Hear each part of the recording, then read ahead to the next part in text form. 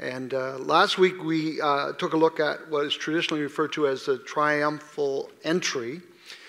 We focused our attention not on the joyful throng of people so much as on Jesus weeping over the future of the people of Jerusalem. Especially when you compare that with the story of Zacchaeus, who received Jesus joyfully, because of course Jesus will go on to be rejected in Jerusalem. And I would love to have had more time to talk about Zacchaeus, because he's such a fascinating character, and how his life turns around when he recognizes Jesus for who he is and receives him joyfully, and he repents of his old empty ways, turns from his sin, and receives Christ. And Jesus rejoices over Zacchaeus and rejoices over his future. And the story of Jesus' last entry into Jerusalem is the story of stark contrast, isn't it? The contrast between the future of Israel, Jerusalem, and what God wanted for them. It doesn't culminate in Jesus weeping over Jerusalem, though. If you go to Luke 19, where we were last week, the chapter actually ends with what traditionally is referred to as the cleansing of the temple. And so we were in Luke last week. This week we're in Mark. But if you open your Bibles to Mark chapter 11, which contains and begins with the triumphal entry, it also moves on to talk about this episode where Jesus goes into the temple. He goes into the heart of the city of Jerusalem and into the temple there, and he cleans house. Now, in Luke and Matthew, you get the impression that like it happens almost immediately, like Jesus, comes down the Mount of Olives, and the people are rejoicing, and he's weeping, and then he goes into the city and goes into the temple and cleans out the temple courts. But Mark is interesting because Mark says this in Mark chapter 11, verse 11. It says, he entered Jerusalem and went into the temple.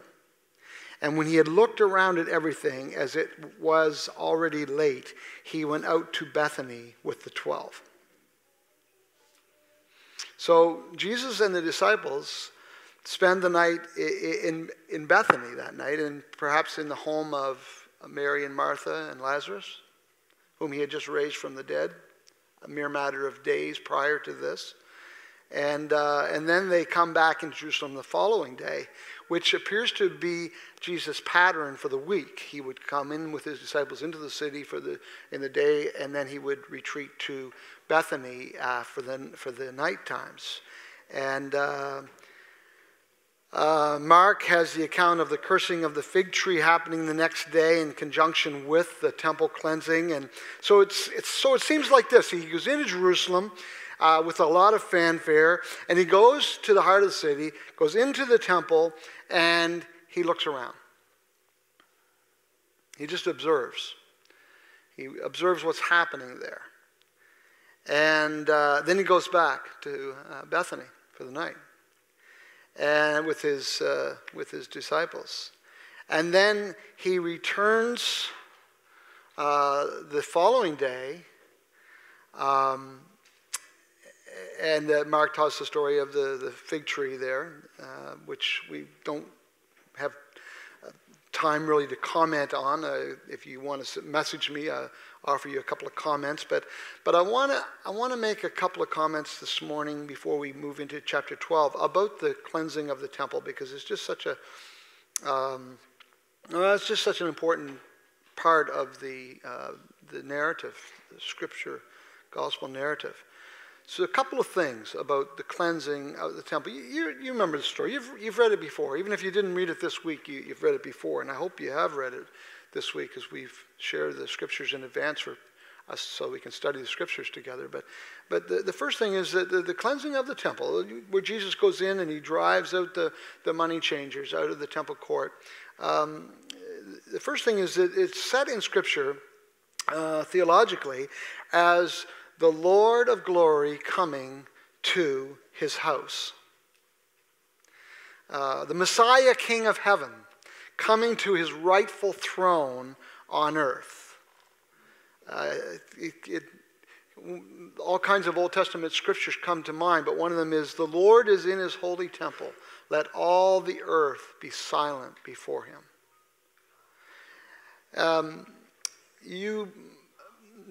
If you read on, and as we do read on into what's referred to as the Olivet Discourse, which is Matthew 24 and Jesus' predictions of future predictions there. It's also in Mark 13. It's in Luke 21, the Olivet Discourse. And it's in that sermon or message that Jesus will talk about the Antichrist. And you may recall that when Jesus talks about the Antichrist, he says, when you see him standing where he ought not. The Antichrist is the imposter Christ. Standing where he ought not. Where's that? In the temple. Just like Daniel had prophesied. And Jesus mentions Daniel when he's talking about that in Matthew 24. But here, Jesus is in the temple. Where he ought to be. Because it's his house.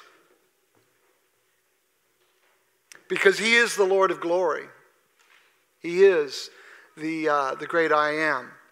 So that's the first thing is that we should have in mind when we think about the cleansing of the temple scene in Scripture, that it is depicted theologically as the Lord coming to his house. The second thing is that about this is that it has traditionally been interpreted as a divine indictment of any kind of transaction taking place within the temple courts or within the church lobby. So in the old days, the way that was interpreted and applied was if you had a guest musician into a church service and they wanted to sell their CDs in the lobby, they couldn't do that because that was exchanging money in the temple courts. And or if you wanted to make a loaf of bread and sell your bread to raise money for missions, that was great, but don't exchange the money inside the church building. We could talk about a lot of things here because a church building is not a temple. And there's all kinds of reasons why that's just a misapplication. I can be pretty confident when I tell you that that's not the intent of what the Scripture is there for. You might want to note Jesus' words there. He says, you've made it a den of robbers. My house shall be called a house of prayer, but you have made it a den of robbers. What was going on in the temple courts was fraud. It was not only was it fraud, but it was fraud in the name of God. And that's a very, very serious thing. And totally, absolutely wrong and inappropriate. So it would kind of go something like this. You have a pigeon to offer to the Lord? Well, we're sorry, but that doesn't meet the standards of what's acceptable to the Lord. So you can buy one of these pigeons from us because these pigeons are certified to be acceptable to God.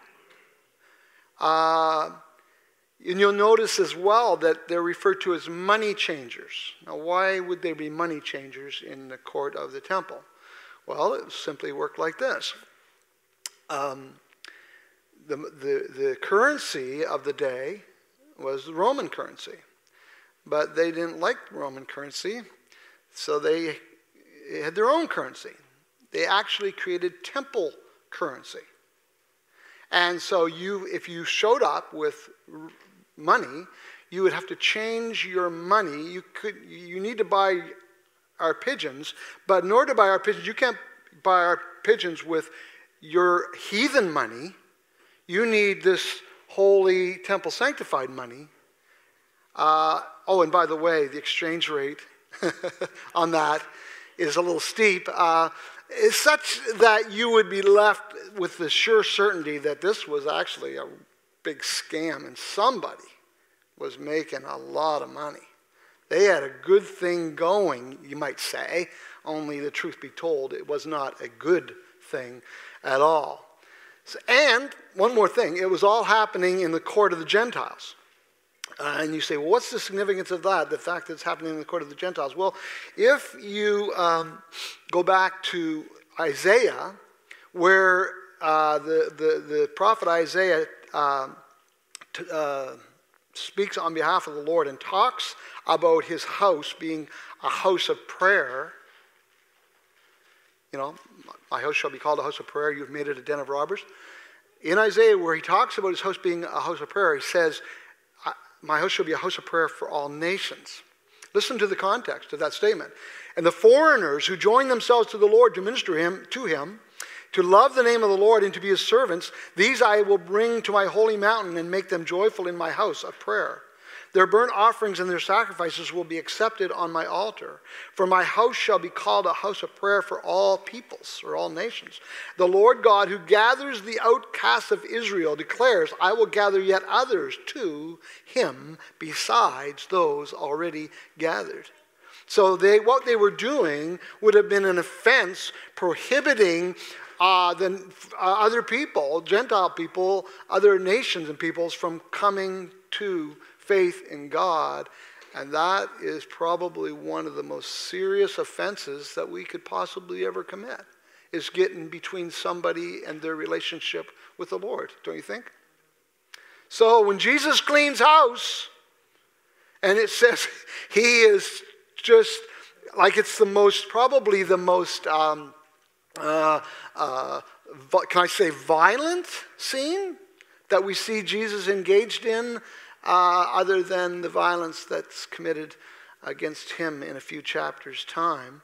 It's an amazing scene as tables are flying and money is flying and birds are flying and people and animals are running in every direction.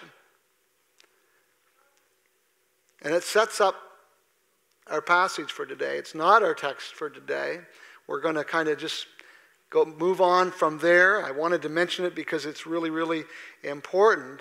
But it sets up today's passage, because as Jesus, after he does this, cleans the temple, he goes back to Bethany for the night.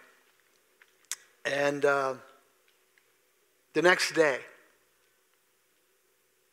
the authorities are all there in the temple.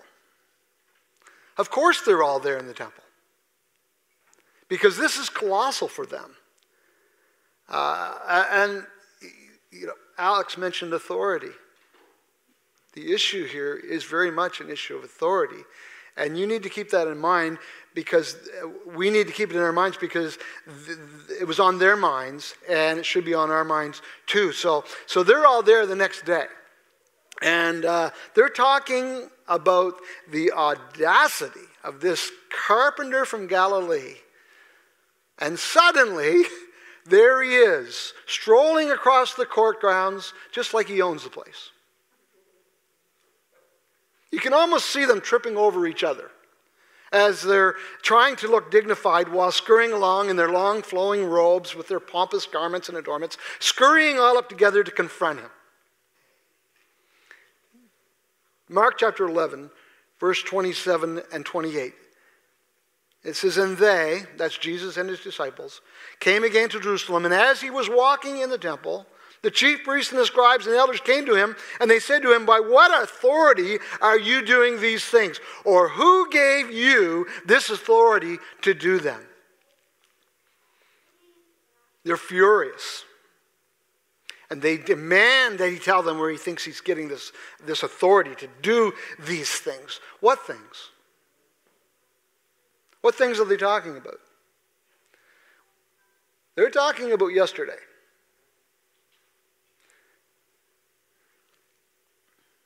And they've had all night to stew about it. And here's Jesus, calm as a cucumber. He says, I'll answer your question if you first answer mine. Now that sounds like a fair deal, doesn't it? But Jesus knows there's absolutely no sincerity in their questions. It's not really even a question. It's more of an accusation, isn't it? And you know how important our motives are when we are seeking truth or when we approach God, how important our motives are? You know, it's not uncommon for people to study Scripture and to listen to sermon after sermon, not to learn what Scripture says. They have another motive, a more personal agenda, a more political agenda. And that's where these men were at. Enough of that. What was Jesus' question for them? Again, this is leading up to our text. This is the context of our text.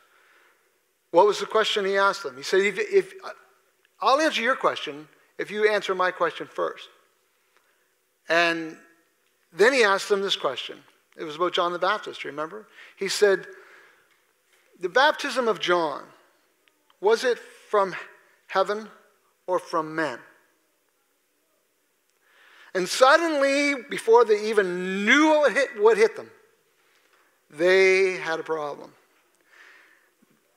Jesus had put them right on the horns of a dilemma.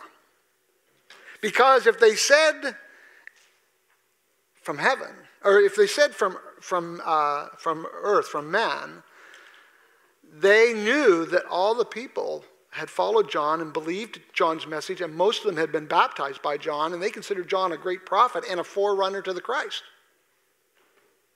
But if they said from heaven, then they knew that meant that Jesus was going to come right back and say, then why don't you follow what John said? And so they had this dilemma, and they didn't know what to do, and after they probably what seemed like a fairly long, awkward moment, they appointed a spokesman, and he comes back to Jesus and he says, we don't know. That hurt. I mean, that had to hurt, right? Because these guys set them up as the guys that knew everything, right? They were the authorities. They were the people who set themselves up as the ones who were in authority, the only ones who could answer the questions, and the ones who knew stuff. Anything you want to know about Scripture, anything you want to know about God, you had to ask these guys. And so they had to come to Jesus and they had to say, we don't know. And Jesus looks at them and simply says, then neither will I answer your question. That leads into a parable. It's called the parable, among other things, it's called the parable of the defiant tenants. Parables have a unique way of revealing truth while concealing it at the same time. And there's a lot more that we could say about that. But we're not going to talk about the parable today either, because, again, this is context, okay? But it's important context. The parable of the defiant tenants, it wasn't intended by Jesus to de-escalate the situation, let's just say that. Because in the parable of the defiant tenants, Jesus cast the leaders in Jerusalem as a bunch of rebellious murderers. And they got the message. It says in verse 12, then after he told them the parable, it says they were seeking to arrest him. This is 12:12, Mark 12:12. They were seeking to arrest him, but they feared the people, for they perceived that he had told the parable against them. Yeah. So they left him and they went away. Now, they didn't leave him alone. I mean, they're coming back, right? Because that's what they do here. It's like a old tag team wrestling, where they gang up on him and they're taking turns to see who could take him down, because they realize that the stakes couldn't be higher for them right now. Everything is on the line now. They have got to take him down. You see Pharisees, you see Sadducees, you see Herodians. Normally they didn't get along with each other at all. Normally they didn't have any use for each other because they had almost nothing in common. But they had something really big in common now, and that was the need to take this guy down. There's an old saying that says, politics makes strange bedfellows. And that's what it means. So our passage today is actually Mark chapter 12, verses 13 through 37. And it contains four more exchanges between the religious leaders and Jesus.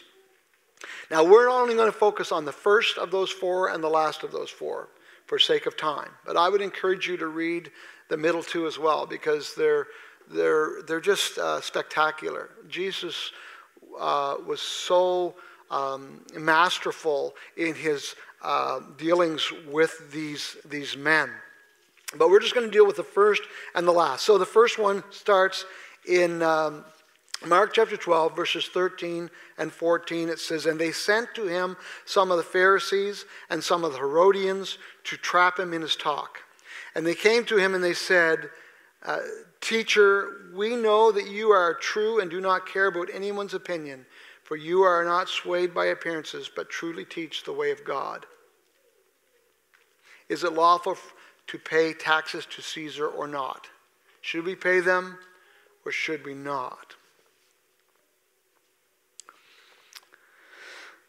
Let's just pause for a moment. I want you to pray with me and ask, as we move through the rest of these scriptures, that God will show us what he wants for us to have today for our lives. Will you pray with me? Lord, thank you for your word today. Thank you for this passage and the tremendous sense of anticipation that has developed throughout this last number of days as Jesus has made his way to Jerusalem and has come into the city and is now engaging with those leaders who are pulling out all the stops now. And he's called them right out. The parable of the defiant tenants, Lord, he knows. He knows what they are intending to do and what they are going to do. And yet, Lord, you showed your love and grace in these days, even in those days. Help us to see here, Lord, in this passage, what you will have for us, for our lives today. For your glory, we pray in Jesus' name. Amen. We know you're true and that you don't care about anyone's opinion. It's like we know that you would never worry about being politically correct. You would never just say anything just simply to appeal to your base. They're buttering him up, right? They're setting him up. The question is not sincere at all. They figure they've got him trapped. They're going to beat him at his own game. He put them on the horns of a dilemma, right? And they had to come back and say, we don't know. So they say, well, let's give him some of his own medicine. Let's beat him at his own game. We'll ask him a question that he can't answer. And it's a perfect trap because we know there's no way out for him, right? So the question is totally insincere, but it's not illegitimate. It is a real question, and Jesus gives them a real answer, and it's an answer that leaves them in shock and awe. Tribute money. Is it lawful or right to pay taxes to Caesar or not? Tribute money started in Rome in about AD 6. So, we're talking, a good part of a lifetime has gone by. And the more zealous among the Jews, they refused to pay the tribute. They felt so that doing so was to surrender to the governing power of Rome and their dominion over them. And so they refused to recognize the Roman authorities. And the zealots, the Jewish zealots, they wouldn't even handle Roman currency. But of course, to take an official stance, public stance like that, was to incur the wrath of Rome. And you can read in history about how that actually happened. And if you make a little note, if you're a note taker, which you all should be, you could jot down Luke chapter 13, verse 1, because Jesus refers there to a massacre that happened as a result of a bunch of zealots revolting against the Roman state. And it says there that the authorities mingled their blood with the blood of the sacrifices. And you recall last week when we talked about the triumphal entry, when Jesus wept over the city, he predicted a time that would come some 30 or 40 years later where, you can go back and check the notes on that, and Titus, Roman commander in AD 70. So what's Jesus how's he going to answer the question? Is it right to pay taxes to Caesar? Should we be paying taxes to Caesar, or should we not? That was the question. So what's Jesus going to do? Verses 15, 16, and 17. But knowing their hypocrisy, they were not sincere in the question, he said to them, why put me to the test? Bring me a denarius and let me look at it. And they brought one. And he said to them, whose likeness and inscription is this? And they said to him, Caesar's.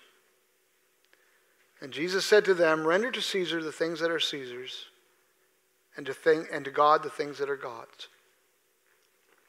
And they marveled at him. Aiden, if you could bring up the picture of the denarius, the Roman denarius on the screen, I'd appreciate it. So what we're looking at there is a Roman denarius. It was a small silver coin, about the size of our dime. But it was worth a day's labor. They call that inflation now.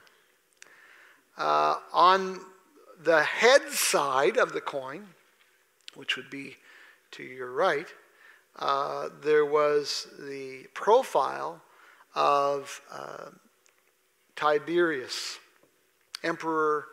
Roman Emperor Tiberius. And it's surrounded by an inscription there that is translated, Augustus Tiberius, son of the divine Augustus. And then on the tail side of the coin, to your left, the image shows Tiberius seated on a throne.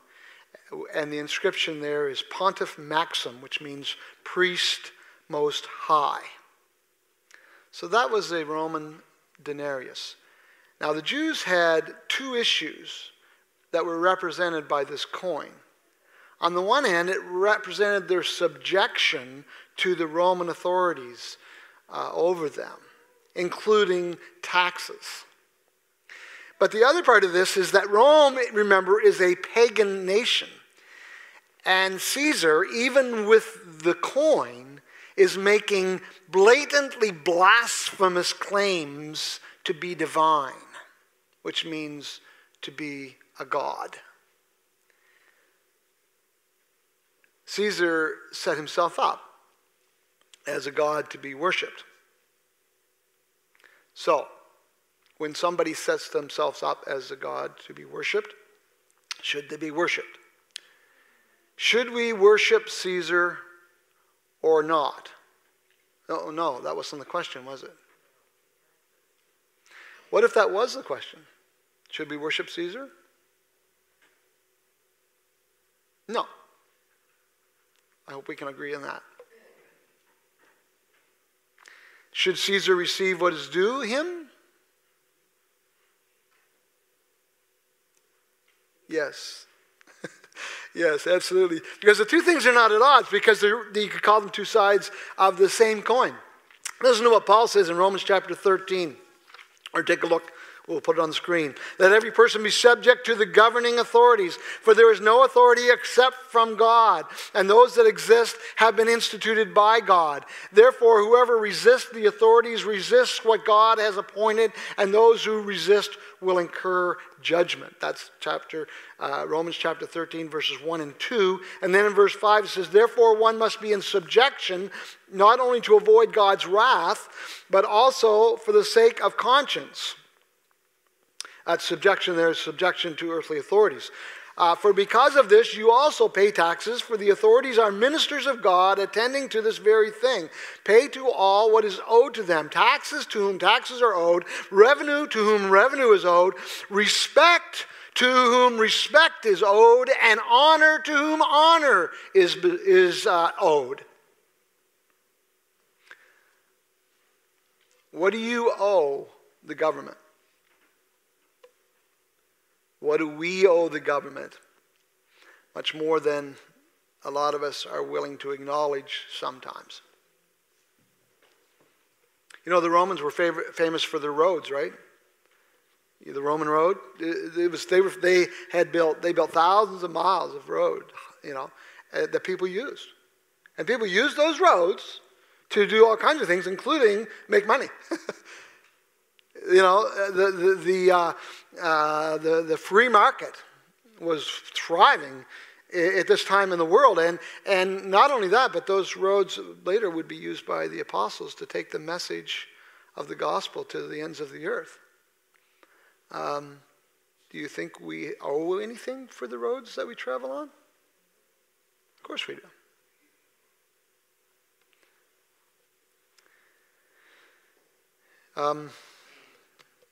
The authorities that exist are put in place by God. That's what Paul says.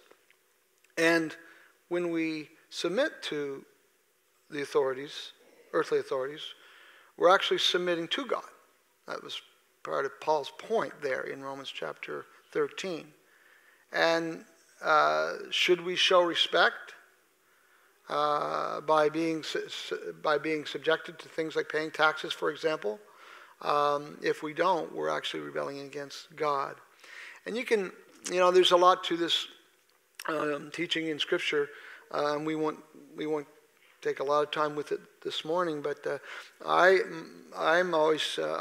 marvel over Jesus before Pilate, the governor. Remember, as the story goes on, Jesus is within a few days' time, he's going to be standing before Pilate, who was the Roman governor in the region.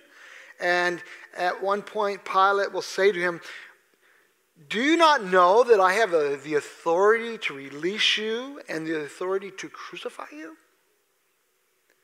And Jesus will say this to Pilate. He will say, you would have no authority over me at all unless it had been given you from above.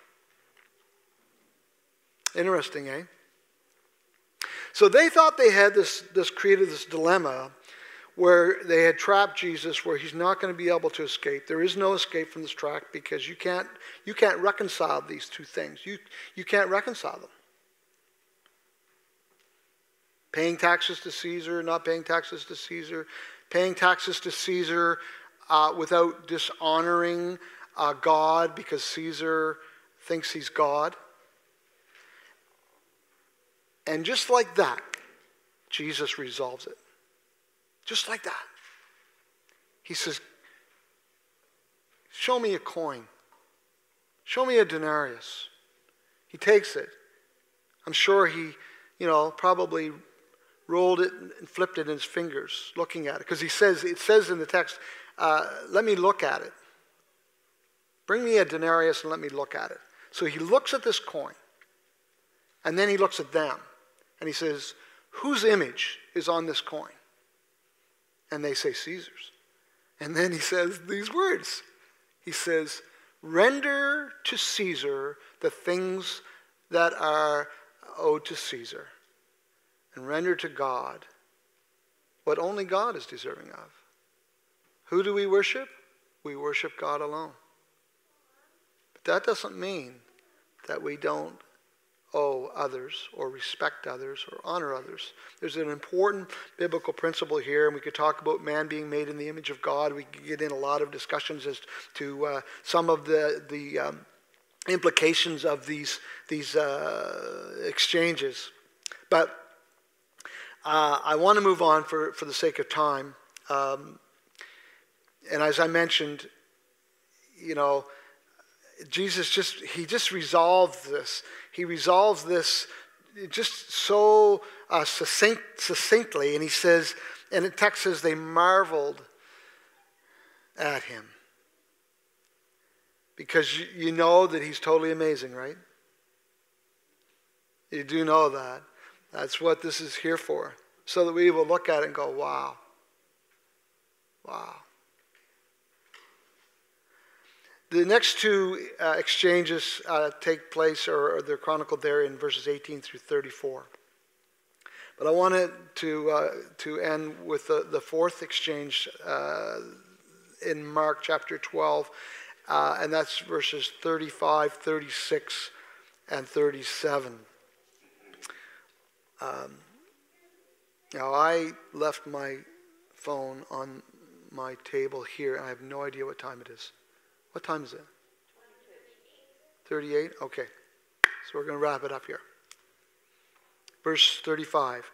As Jesus taught in the temple, he said, "How can the scribes say that the Christ is the son of David? David himself, in the Holy Spirit, declared, 'The Lord said to my Lord, sit at my right hand until I put your enemies under your feet.' David himself calls him Lord, so how can he be his son?" And then it says the great throng heard him gladly. This great throng that had been following, they're following all the way along, right? They're seeing all of this, right? And they're listening and they're hearing. And it says they heard him gladly. Like Zacchaeus. One of the fascinating things about this, it's like, they've been asking all these questions. And if you go through, that's the kind of the pattern. And so now it's like Jesus decides, I'm going to ask you a question. And so he does. And the fascinating thing about this question, one of the fascinating things about this question, is that it focuses on an apparent contradiction in Scripture. Did you know there are apparent contradictions in Scripture? What's the difference between an apparent contradiction and a contradiction? Well, an apparent contradiction is something that appears to be a contradiction. Doesn't necessarily mean that it is a contradiction.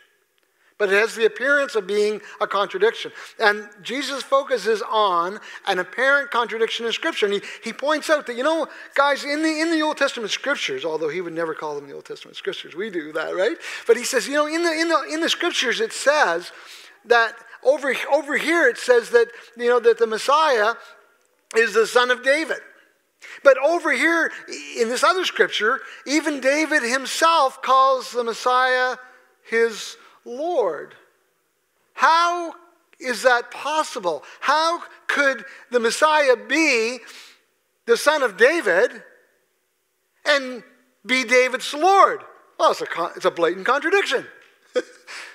And Jesus focuses on that, and he asks them. That's his question to them. I don't know if they realize it or not. They don't realize it. But Jesus is reaching out to them here. He's reaching out to them here. And the reason I say that is because the answer to that apparent contradiction is Jesus.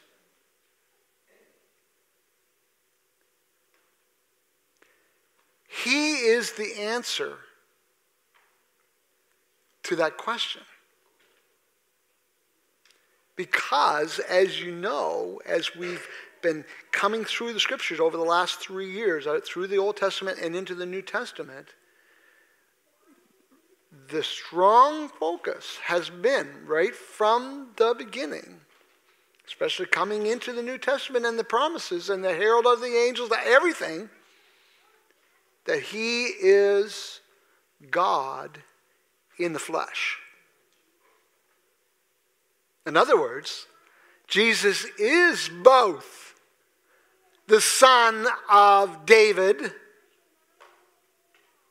a human being, and David's Lord, the Lord of glory, the eternal Son of God. And when we realize that and recognize that, and when God reveals that truth to us, he's actually revealing to us the only way that we can be saved. The only way we can be saved is by a Savior who becomes one of us to represent us and to give his life for us, while at the same time being able to defeat sin and death and hell and the grave and rise up victorious to be our living Lord.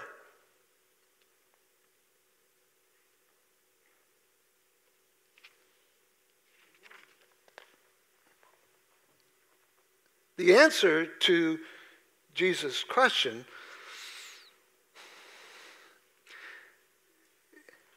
is Jesus. He is reaching out to them. And he's doing it in a masterful way. Because he is amazing. He is totally, absolutely amazing. And over and over again, we have those words in Scripture, throughout the Gospel accounts. They were amazed. They were amazed. They were astonished. They marveled. Why? Because he's amazing. He is so amazing. Because he is Lord Jesus. We worship him. He saves us. There is no one has ever been like him, nor will anyone ever be like him. He is all alone, in a class all his own. And we get to worship him. We get to be his. We get to belong to him because he calls us to put our faith in him and to accept him and to receive him joyfully and to follow him and be part of his family. Are you amazed by Jesus? Have you been amazed by him? Have you seen him for who he is and recognized him and received him for who he is?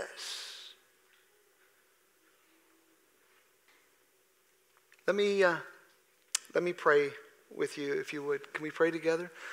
Lord, I thank you so much for those who are here in this place today and for those who have joined us online as well for this time of worship and Bible time and fellowship. And Lord, I thank you so much for your word. I thank you for the scriptures that are inspired and are inerrant, and they are sufficient to instruct us in all aspects of what the things that matter to our lives for all eternity, here and now and for all eternity. And I thank you, Lord, for the gospel of Jesus Christ.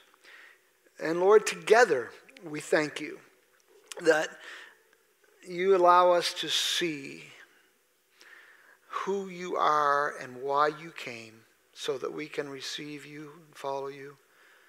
I pray, Lord, that you would grant faith today. I thank you for how you reached out to those men. They were so blind and so hateful and so resistant, so proud and prideful and arrogant and fearful and pompous. And yet you reached out to them.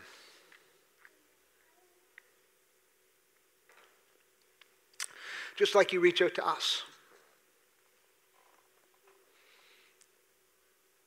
And you call us to repent of our pride and our arrogance and our self-sufficiency and our ways, and humble ourselves and accept you and receive you and worship you and acknowledge that you are the great one. You are the Savior. You are the Lord. You You are the Son of David, the Messiah. You are the Son of God. Lord, we just worship you today. We receive you. We receive the forgiveness that you promise by faith as we put our faith in you today, Lord. And may you be honored in our lives this day and each day, we pray in Jesus' name. Amen. Thank you once again for joining us for our online church experience this morning, spending this time with us and sharing the journey with us. Would you do yourself a favor and would you do us a favor? Would you subscribe to our YouTube channel so you don't miss a video? And while you're there, you can check out all of the other great video content over the last several years. And then be sure to like us and follow our page on Facebook. The more that you get involved on social media, the more people get to see this video content and the further that gospel message goes that we were able to preach today.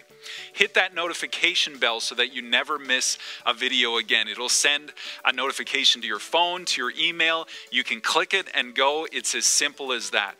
And then for all other information, you can go to our website, sharethejourney.ca. Make sure that you stay in touch, that you connect. If you haven't yet filled out that connect card that's pinned in the comments section below this video, just take a moment, fill out those short questions so that we can connect with you and we'll be able to share the journey with you. We hope that you are blessed this week.